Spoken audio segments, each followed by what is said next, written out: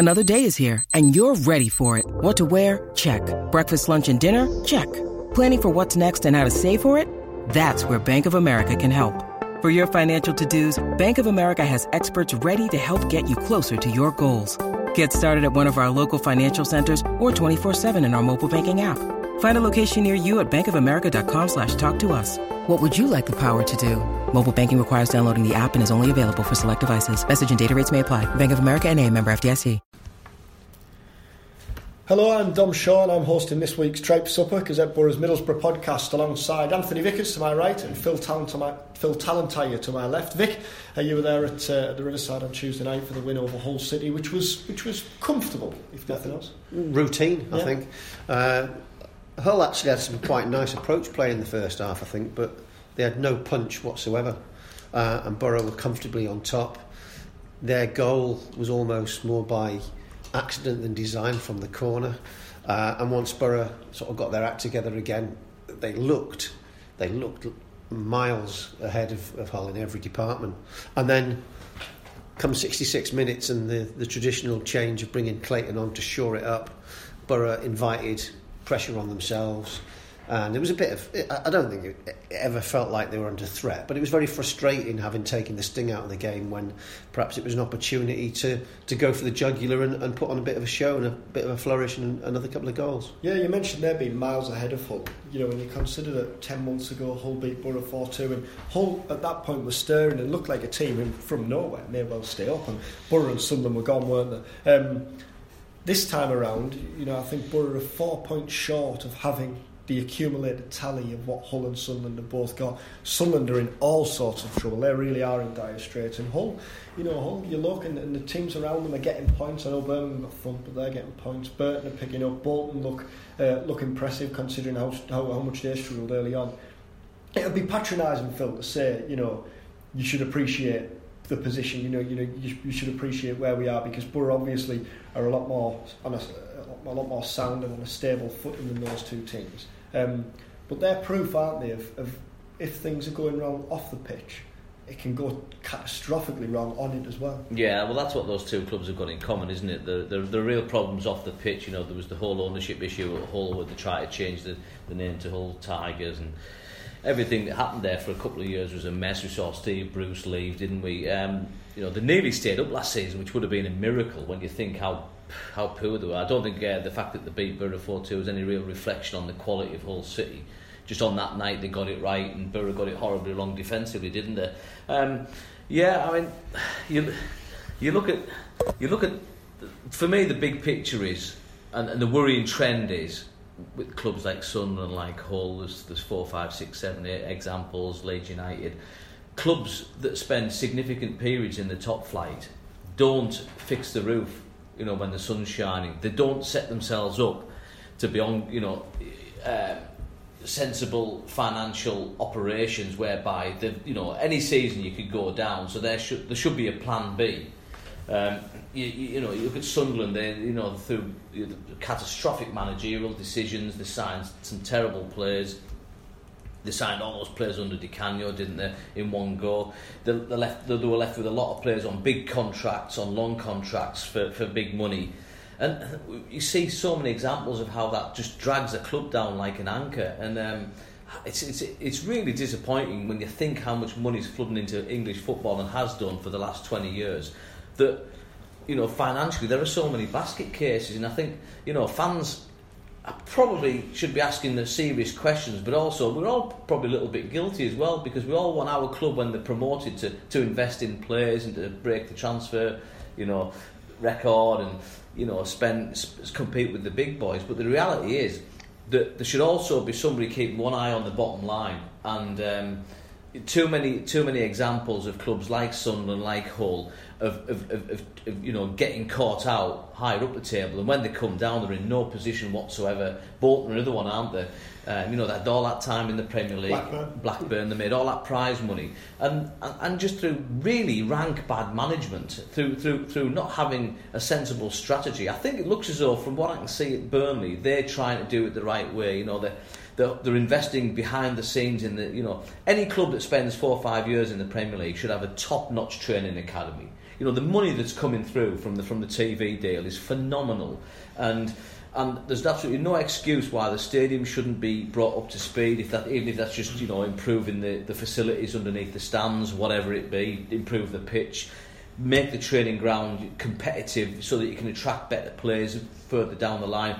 All that kind of behind the scenes tinkering needs to be done, as well as and then if you can still stay up there for another 5 years, then that's in some respects a bonus, because you just can't compete over decades with Chelsea, Man City and Arsenal. A lot of clubs have done the infrastructure, but the bottom line is that if you get relegated, it's not only a financial toxic shock, but very often it's a culture shock to the players that you've got as well.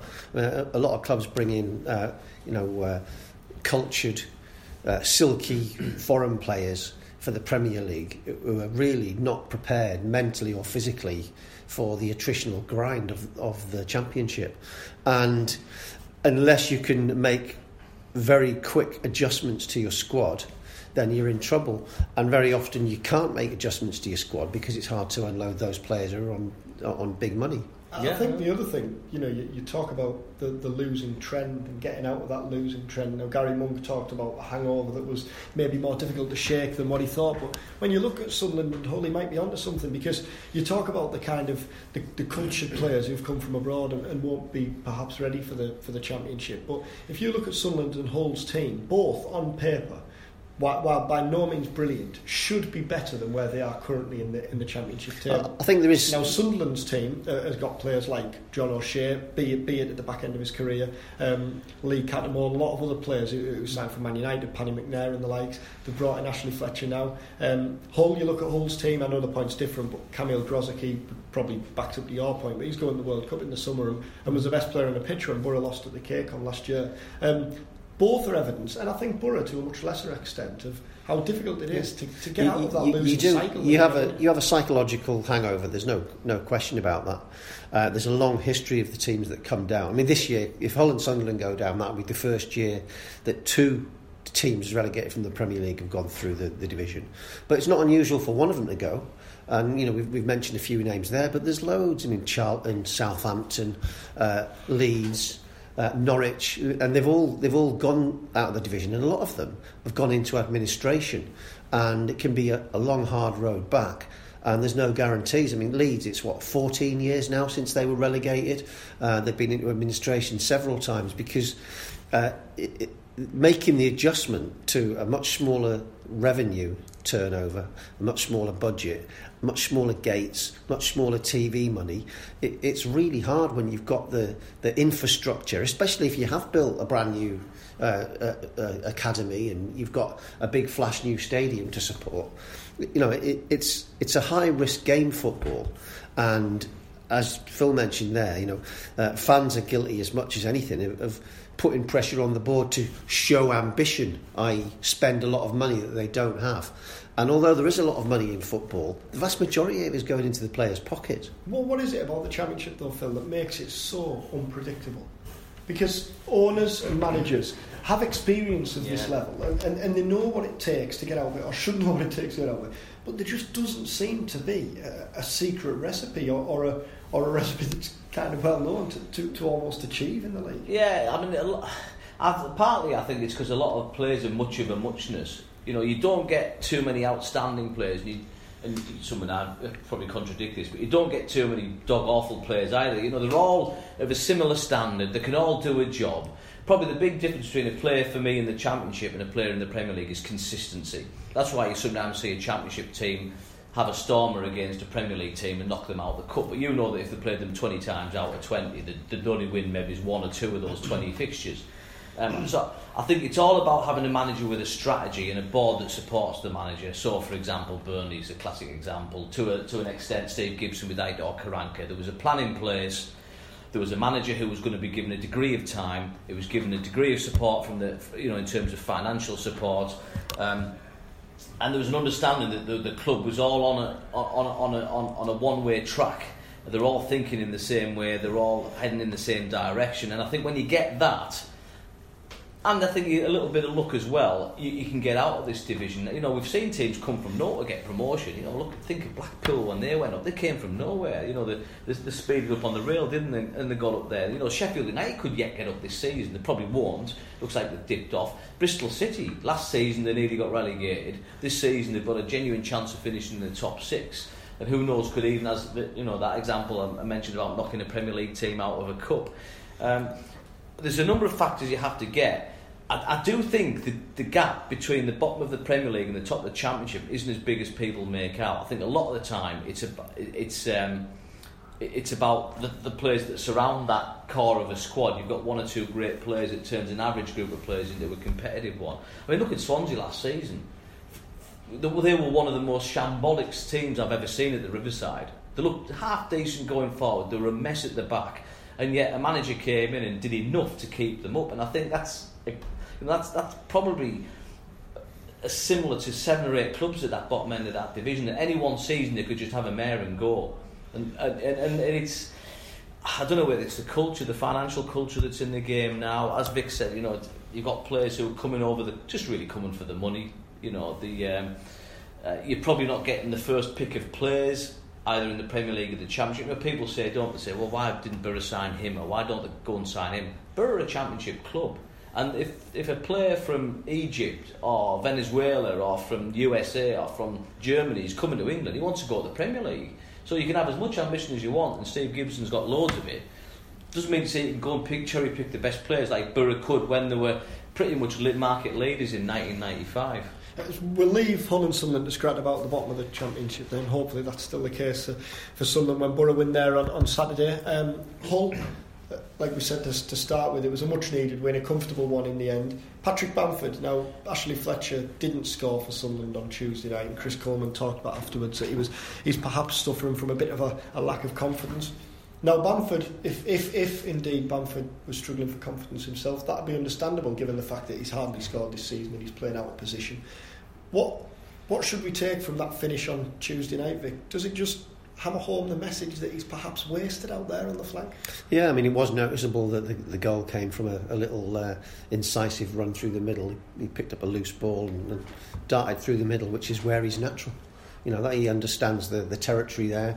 He knew what the defenders were going to do. He knew where the keeper was, and he did what he did in 2015. He was channeling the playoff run from that year, and it was a lovely finish.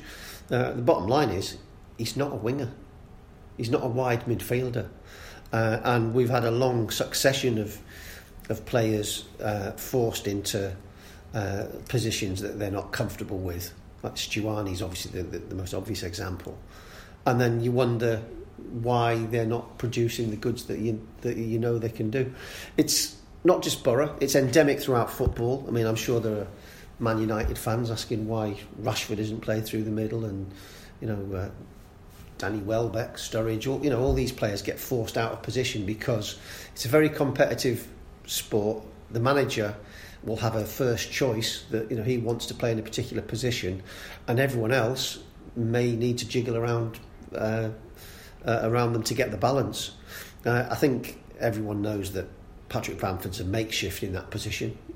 I think there's a chance he could be replaced by Harrison this year. Possibly they'll buy someone best suited for that role next year, and that will leave a big question mark over Patrick Bamford. If you're looking for a left winger, Borough have probably got the best left winger in the Championship in Stuart Down on the books. Is it almost too obvious a suggestion to move down in the left and play Bamford in the number 10 role? I just think, going to the point that Vic made, I think we're currently in I can't remember a time when there's been such an obsession with the tactical trend of the day, the tactical fashion. I think this is going back over the last 10 years or so. In answer to your question, yes, it is too obvious, clearly, that why wouldn't you play Downing wide? I think Downing's been at his best in a wide position this season. But you see nowadays managers following trends. 4-2-3-1 is the vogue, or has been for a lot of managers. Do you remember when Chelsea were ripping up the division last season? Suddenly everyone decided it was 3 at the back. That's how you had to play 3-4-3. 3 at the back. Well, Chelsea got some of the best defensive players in the world. They can make that work. I go back to the example not so long back when it suddenly became vogue for every every manager in the division, top few divisions, to play a right-sided midfielder on his left foot and vice versa, because they're better coming off onto their best foot off the wrong side. Now, that can't all be right. They can't all be. That can't, you know, if that's right for 1995 or 2003, why is it not right now? I think there's a lot of that. Oh well, it's vogue, it's trendy. We do that. I don't understand why your priceless assets in a football team are strikers. Every manager will tell you that. Give me a striker I can rely on. That's the first thing I want: a strong defence and a striker I can rely on. Borough have got, in my view, two of the best Championship strikers, bar none, in Bamford and Assombalonga. Both are being misused, frankly. Now, good luck on Gusted. He took his goals well on Tuesday night. That second was a peach. He proved me wrong because I didn't think he should have been in the team. But you look at his strike rate this season, it hasn't been good enough. And yet he's Tony Pulis' go-to guy. Now, Pulis has clearly got the formation he wants to play and he's going to stick to it. But that means that two of the best strikers in the Championship ain't going to play. Or they're going to play, as Vic says, out of position. I don't get it. I think you're cutting your nose off to spite your face. I think a manager's job is to make the best use of the assets he's got. We already know he wanted Mitrovic in January, which means that even Gusted wouldn't have been playing if he'd got him through the door. So there's you've walked into a club and you basically say, I don't want them. I don't want Braithwaite. Get him out. I don't want. Well, Patrick can play in midfield. Assombalonga. Sorry, Kiddy, you're going to be on the bench. I'm going with Gusted now. Pulis has got every right to do that, and who knows, he might get Borough in the top 6 this season, and I touch wood he does. But I still think there's an obligation there for a manager to walk through the door. I've got a £15 million striker whose average is 1 goal every other game. I'm going to play him because he'll score me goals. If we play 20 games, he's going to get me 10 goals. That's one box tick to move on to the next problem. And as you say, Downing's now out of position. He's not looking comfortable in that central role. You've only really got, of the front four, Traore looking particularly comfortable at the moment. Isn't the problem that at the start of the season they invested a lot of time and money in building players to play 4-3-3 with the width coming from the fullbacks, then blinked and changed their minds? I think he was going to play 4-2-3. I mean, the thing was, if they spent the vast majority of the summer preparing that, he didn't move to that formation until the week before Augsburg, the season, did he? Yeah. I think there's complete muddle thinking in the summer. I don't know who we might never know who was signing the players and who was okaying them. You'd have to think that Monk, as the new manager, would have a fair role to say in who came in. I mean, we've mentioned it in this forum many times. The idea of spending £6.5 million on Fletcher is, frankly baffling. I mean, for all the summer investments, the only two Monk signings who were in the team on Tuesday night were the goalkeeper. Yeah, exactly, because they were signed to play in a certain way with a different manager. A new manager comes in and changes the formation completely, and you find 3, 4, 5 players out in the cold because their roles are made redundant. I think the two attacking fullbacks, for instance. When you said to change the formation completely, Pulis is playing the system that Monk played throughout the season. I know, but the attacking fullbacks. That's different. Yeah, but so tactically, everything's changed. So you've got two players there who have effectively been made redundant. Their role as attacking cavalier fullbacks to provide the width no longer exists. I didn't even think. And I know we mentioned. I didn't feel as though when Borough were making signings, they were filling gaps. It didn't feel like, right, we've got a gap at the pitch in the pitch here. Player A will slot into slot A. I never felt that all the way through. Apart from obviously Assombalonga was clearly signed to be the striker. I get that. But after that, where was Braithwaite going to fit in? Where was Fletcher going to fit in? What was Shotton coming as a right back or a centre back? Obviously Randolph's a keeper. That sorts itself out. But you know what I mean? It didn't feel as though Borough had a gap in 3 specific positions, and they're going to go out and buy players to fit in those 3 specific positions, because once again Borough are still unbalanced in the attacking midfield places. So Bamford, hopefully he'll kick on now, hopefully he'll enjoy a flurry of form that we know he's capable of at this level. But what does the future hold for him if Pulis stays in charge?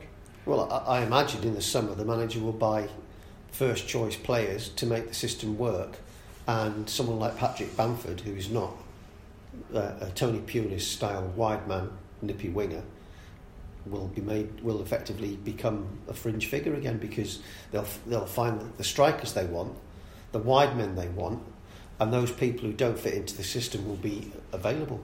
And Patrick Bamford could find himself moving on yet again after another barren spell at a club, and with a huge question mark over him. And I really feel for the bloke, because we know he's a good player.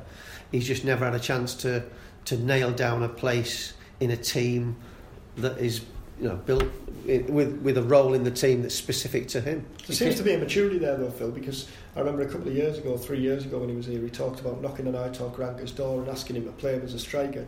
Well, on Tuesday night he was interviewed by Rob Law and he was talking about how he realises the job he's got to do. It's nice, he said, because he's learning other parts about his game. So is there a realisation that you often hear footballers say, don't you, I'm not bothered where I play as long as I'm in the team. Do you think that does that for Manford? Or is that just a case of, you know, I'm not bothered how many I score as long as the team win type of I don't believe that for a second. I think Patrick Bamford's a player who wants to play where he wants to play. I know he said the right things on Tuesday night. You'd think, wouldn't you, that he was talking the team ethic, and I think he's had his confidence smashed so much that he probably means what he says. But I preferred the Patrick Bamford who walked into Middlesbrough as a loan signing from Chelsea with a good reputation and had the cojones to knock on Karanka's door and say, excuse me, but I'm a striker and I want to play up front. Now that could have backfired on him and he could have been sent packing, but Karanka's fair play, surprisingly from what we know about him, said, okay, I'll give you a go, and he was rewarded.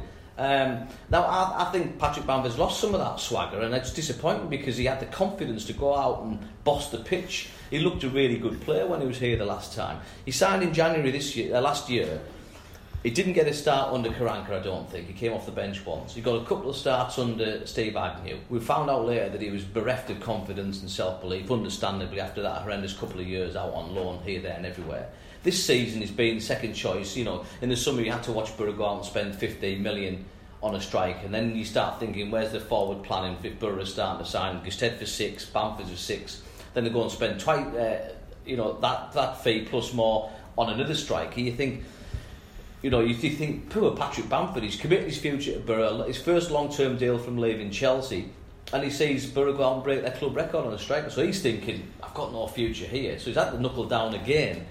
I thought that finish was indicative of the class he's got.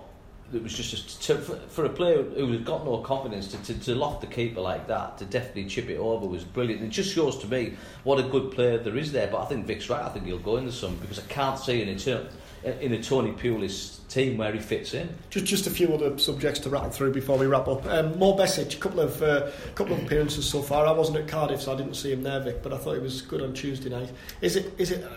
Obviously it's dangerous to get too excited too early about players, but on what we've seen so far, is it a case of Besic and in the middle of the park now? I think that's what will evolve over the coming weeks. I think he's bright, he's got good feet, he doesn't hide, demands the ball off people, he's always available. When he came, the understanding was he was a defensive midfielder and a destroyer, but he didn't look like that to me, the way he gets up and down the pitch. He had a nice little mazy run into the box. Got lucky with a little deflection, managed to get the ball, come out with the ball at his feet. That could have been a wonder goal if that had gone in, and that would have been some home debut. Yes, I think we have to be wary about going over the top on the basis of a couple of performances, but he looks to me hungry.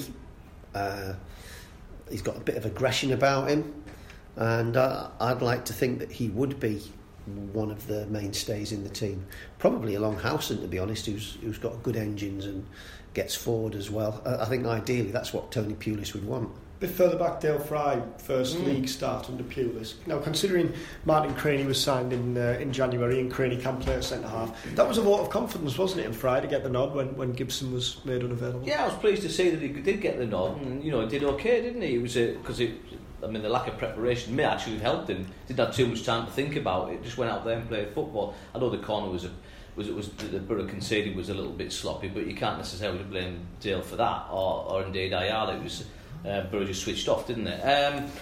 There's a talented defender there, isn't there? A very, very high quality defender who physically has all the attributes, seems very calm, level headed.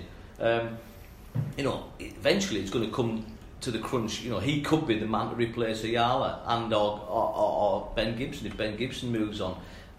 He's still a little bit young, but it's getting to that point where he really could have done with a season somewhere this season at a decent club. I don't know, hypothetically say Blackburn with Mogger in League One, playing 35-40 league games, getting those games in his legs. But he is. I can imagine he's a Tony Pulis kind of defender as well. He's big unit, isn't he?